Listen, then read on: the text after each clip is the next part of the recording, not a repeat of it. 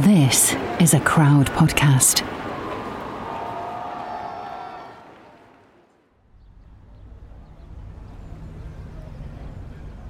It's sunny in Los Angeles.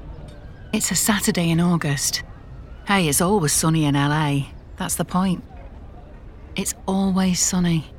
Everyone smiles. Everyone's always having a great day. We're at a white-painted house in the leafy part of town. On its own little plot, a curvy swimming pool out front, citrus trees and shade. A red-tiled roof, made to look like we're in Spain, somewhere old and classy, not new and all make-believe. A hacienda-style home. That's how they've marketed it. There's people there. A housekeeper, a psychiatrist. We'll meet them later. They're important to this story. But they're there for someone else. Maybe the most famous woman in the world. A film star and a pin-up and an object of obsession. Whether you're in LA or New York or London or Rome. It's not true to say there's never been anyone like Marilyn Monroe. There's always been movie stars. There's been blonde ones. Ones with bodies that half the world wants to stare at and the other half want to ban. But no one's done it like her. And no one's paying quite such a price. She's not old, Marilyn. 36. She still looks like Marilyn, if there's a camera between you and her, if the light's in the right place, if the makeup is just so. The hair, bleached to platinum, curled round her face. The red lips. The face shaped only a little by the surgeon's knife. The figure, like an impossible mix of curves and tight lines, like a conjuring trick of reality and desire. She seems at home here. Bought the place 6 months ago, half cash, half mortgage. A fresh start in a town that loves a comeback story. But there's things going on you don't know about. Something behind the trees, beyond the pool, in those quiet, shaded rooms, behind the dark lashes and red lips. See, Marilyn's always given herself away. She's told the world about the foster parents, about the time in the orphanage, about growing up Norma Jean, the nude photo shoots, the acting lessons. The world's seen her in the big hits, films with other stars, but titles all about her. Gentlemen prefer blondes, some like it hot.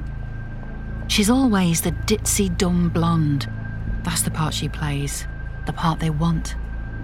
Hair and teeth and heaving chest, innocence and temptation, there to corrupt, there to be corrupted. But she doesn't talk about the mother in a psychiatric ward. She doesn't talk about the sexual abuse as a child, the doubts and fears, the insecurities and paranoias. And now there are secrets on top of the secrets. The pills she's taking, the pills they're giving her. The men who are good to her and the men who turn bad. Agents and actors, heroes and presidents. The hangers-on, the ones who won't let go. The ones who depend on her, who live off her. And so it'll all come together on this sunny LA day in August 1962. The past and the present, the real and the make-believe. Where she has been, where she is now.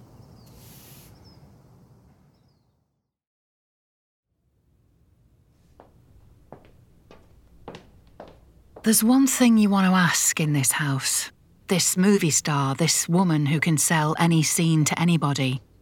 Why isn't she making movies anymore? She hasn't completed a film in almost 2 years. The one she did nearly finished her. It's called The Misfits. Stars Clark Gable, her hero as a kid. The man she used to pretend was her dad. It's written by Arthur Miller. That's her third husband. Or at least it was her third husband.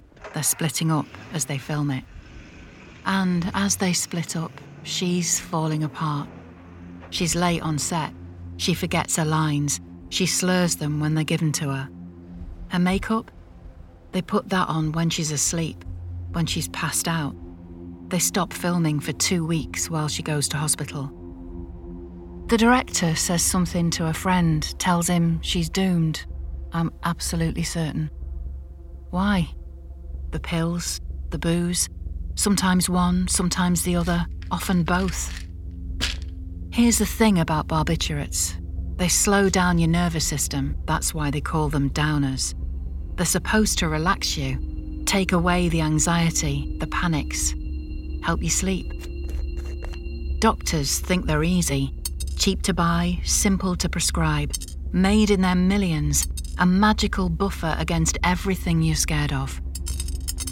But they're potent too, and they're never subtle. You try some, and you need more. You take more, and they do less. Stress? They don't take it away. They just postpone it. They feed it. So this is Marilyn, paranoid and stressed and unable to sleep, taking pills that make her paranoid and stressed and unable to sleep. She takes other pills, uppers to fight the downers, with alcohol to kick them on. And no one trusts her now. The directors, the actors, the money men. What use is an actress who isn't awake long enough to act, a star that never shines? She'd been first choice for the film version of Breakfast at Tiffany's. The studio goes for Audrey Hepburn instead. She starts another film for 20th Century Fox, gets ill and gets sacked. They make it public. It's her fault. They sue her for breach of contract. They want $750,000 in damages. So what does Marilyn do? She tries to fight back. She does interviews with the big magazines, Vogue, Cosmopolitan, Life. There's photo shoots on the beach in LA, the sun on her face, the wind in her hair, little bikinis and dresses that start low and get lower. And when they're done, she goes back to her house and waits. Waits for the calls, waits for the roles, takes her pills and drinks her drinks. Thinks about where she's been, where she is now.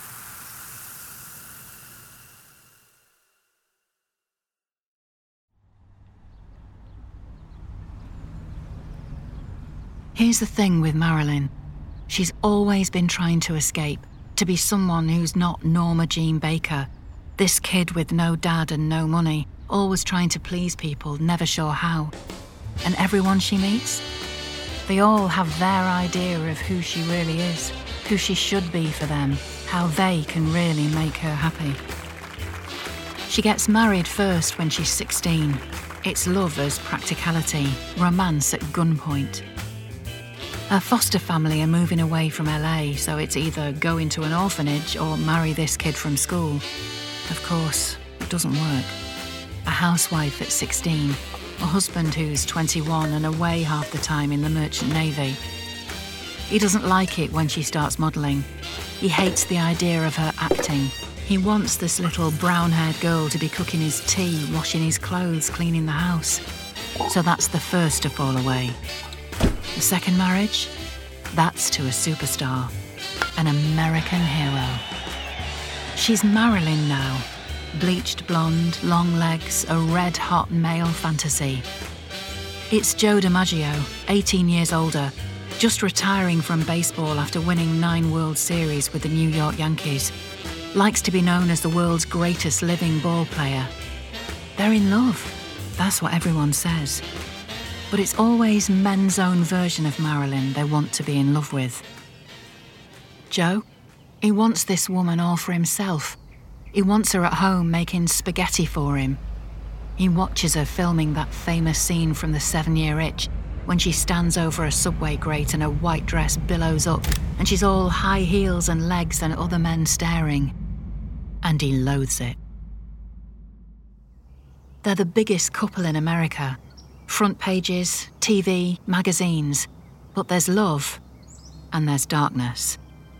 He controls her, hits her. 9 months after the wedding, they divorce. Which brings us to Arthur Miller, another older man, a playwright to follow the sports star.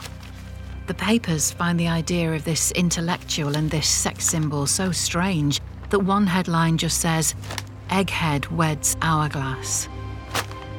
There's an ectopic pregnancy. There's a miscarriage. there's DiMaggio back on the scene, wanting a second chance. And all the time there's the uppers and downers and the booze. It's the way it's always been. When she's slept with movie agents, men 3 times her age just to get ahead. When she's slept with movie stars like Brando and Sinatra. When she's gone to bed with JFK, another notch on the young president's bedpost. So she ends up in a mental hospital, the Payne Whitney Psychiatric Clinic, New York, in a ward for people with psychosis, locked away in a padded cell. It's only Joe DiMaggio who gets her out. Does this sound fair? Does this sound like what she wants, any of this? There's a line from Some Like It Hot, from her character Sugar Cane, a ditzy blonde, always playing it for laughs. She says, "The story of my life? I always get the fuzzy end of the lollipop."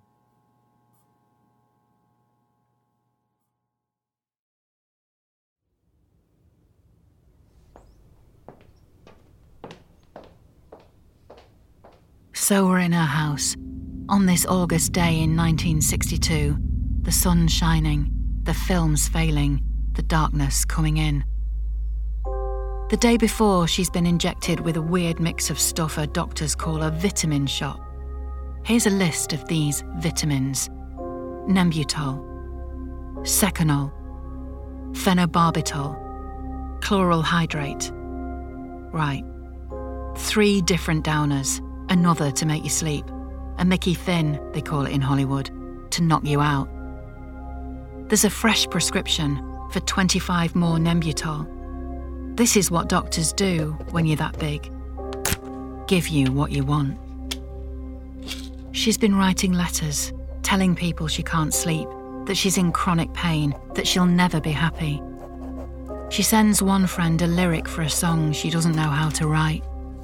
It says, "Help, help, I feel life coming closer, when all I want is to die." There's always Joe. He's been taking her out again, telling her he's sorry, wanting to get married, again. But there's something she's told a reporter from one of those magazines, the one with the photos of her on the beach. She says, "You don't know what it's like to have all that I have and not be loved or know happiness."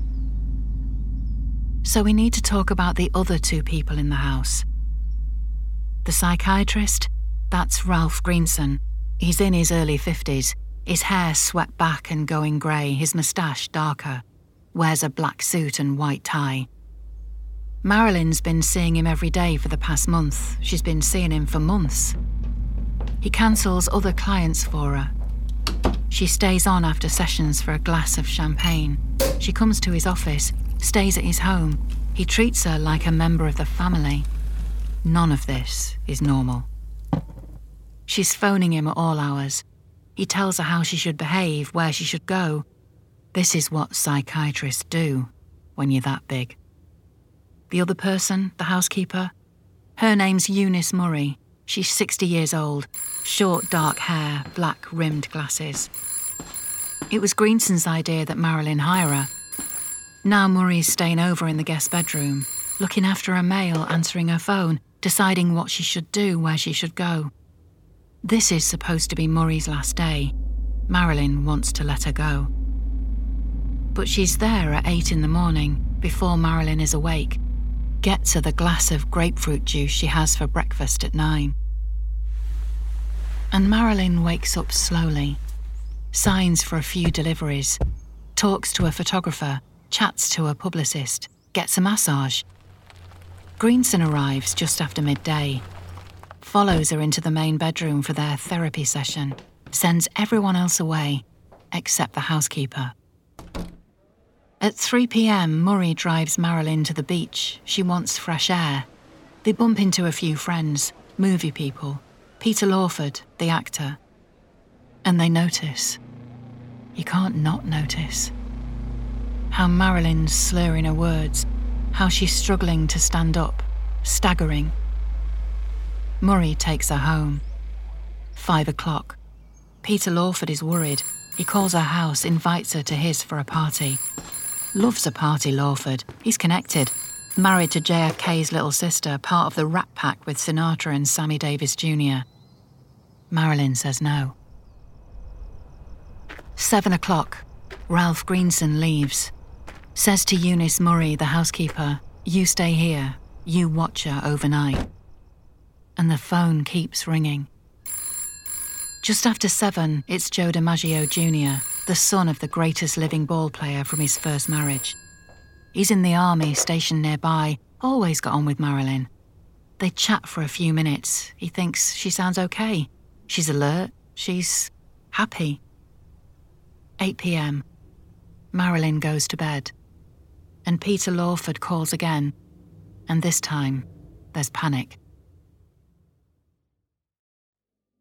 Hello everyone, my name is Matt Neglia, and I am the host of the Next Best Picture podcast, part of the Film Entertainment Awards website, nextbestpicture.com.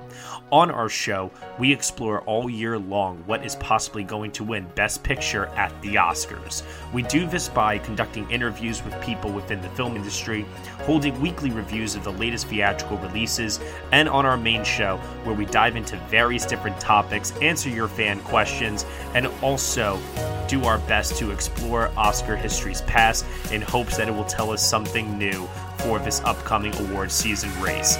We hope that you will join us on all of the various podcasting networks. We look forward to seeing you over at nextbestpicture.com.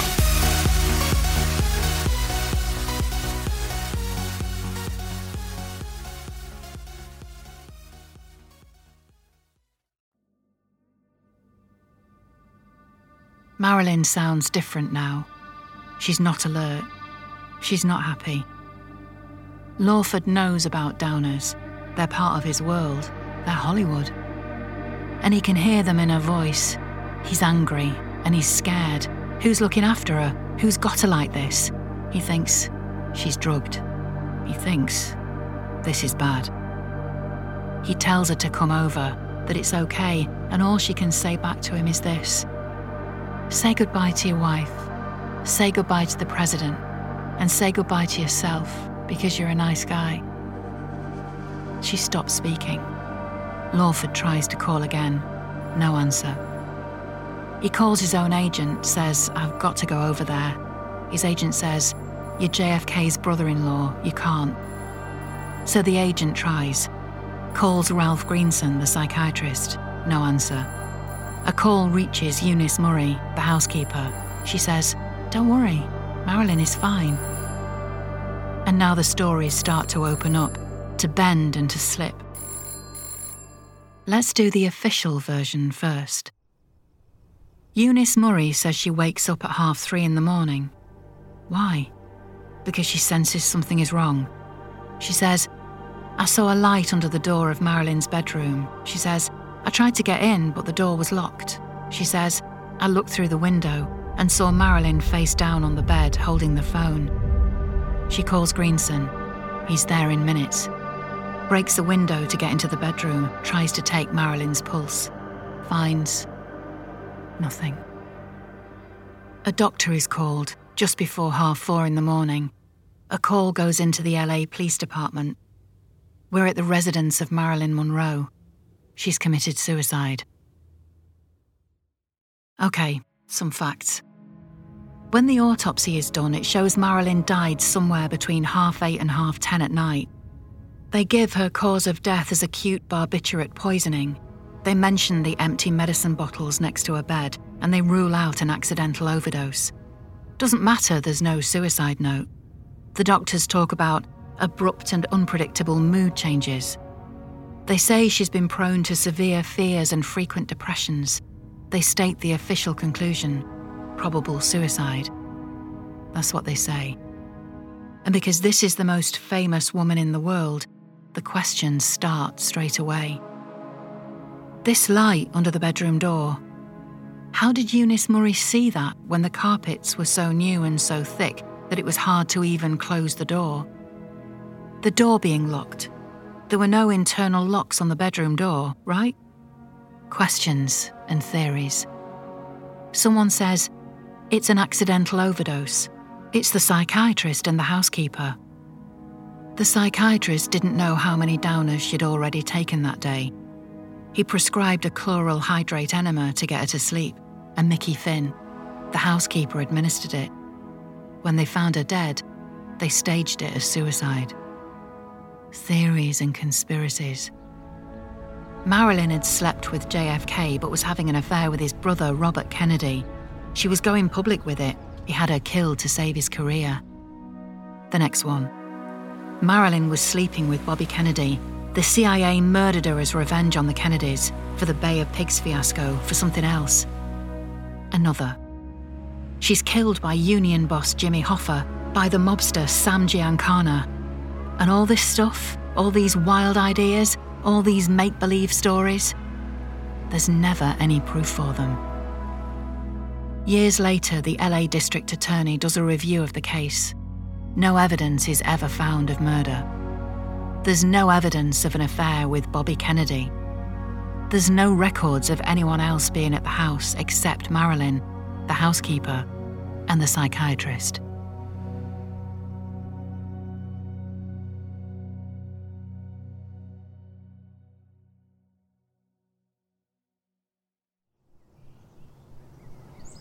So let's go back to what we know. Marilyn Monroe is buried on the 8th of August, 3 days after her body is found in that bedroom, telephone in her hand. She's wearing a green dress, holding a bouquet of pink roses. The makeup man who always worked with her on film sets and photo shoots does her makeup one final time.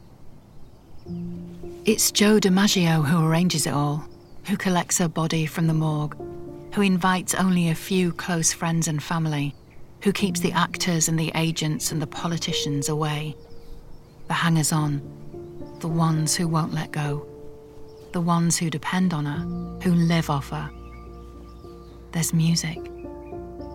A recording of Judy Garland singing Somewhere Over the Rainbow, selections from Tchaikovsky's Sixth Symphony.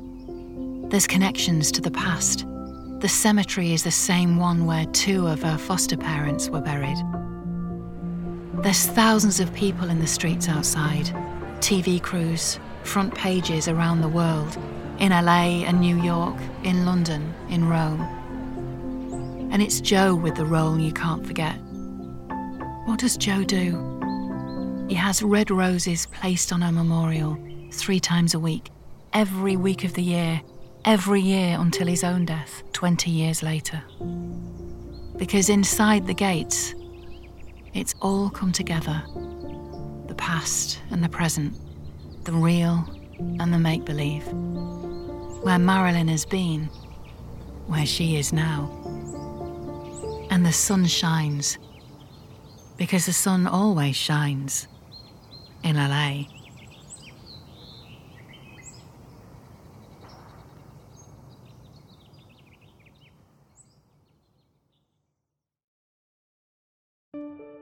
This episode of Death of a Film Star was written by Tom Fordyce and performed by me, Emma Clark. It was edited by Charlie Frost. For research, we used the archives of the BBC, the Times, the LA Times and the New York Times. We read books including Donald Spotto's biography, Marilyn Monroe, and Anthony Summers' book, Goddess. And we watched films including The 7-Year Itch, Gentlemen Prefer Blondes, Some Like It Hot, and The Misfits. The music we used is from our partners BMG Production Music. Enjoyed this show? Then you might love another of our podcasts, We Didn't Start the Fire.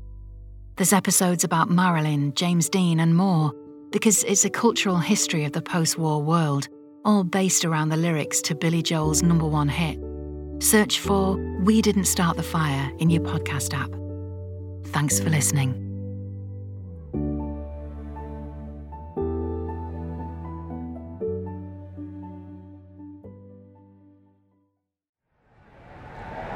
Crowd Network, a place where you belong.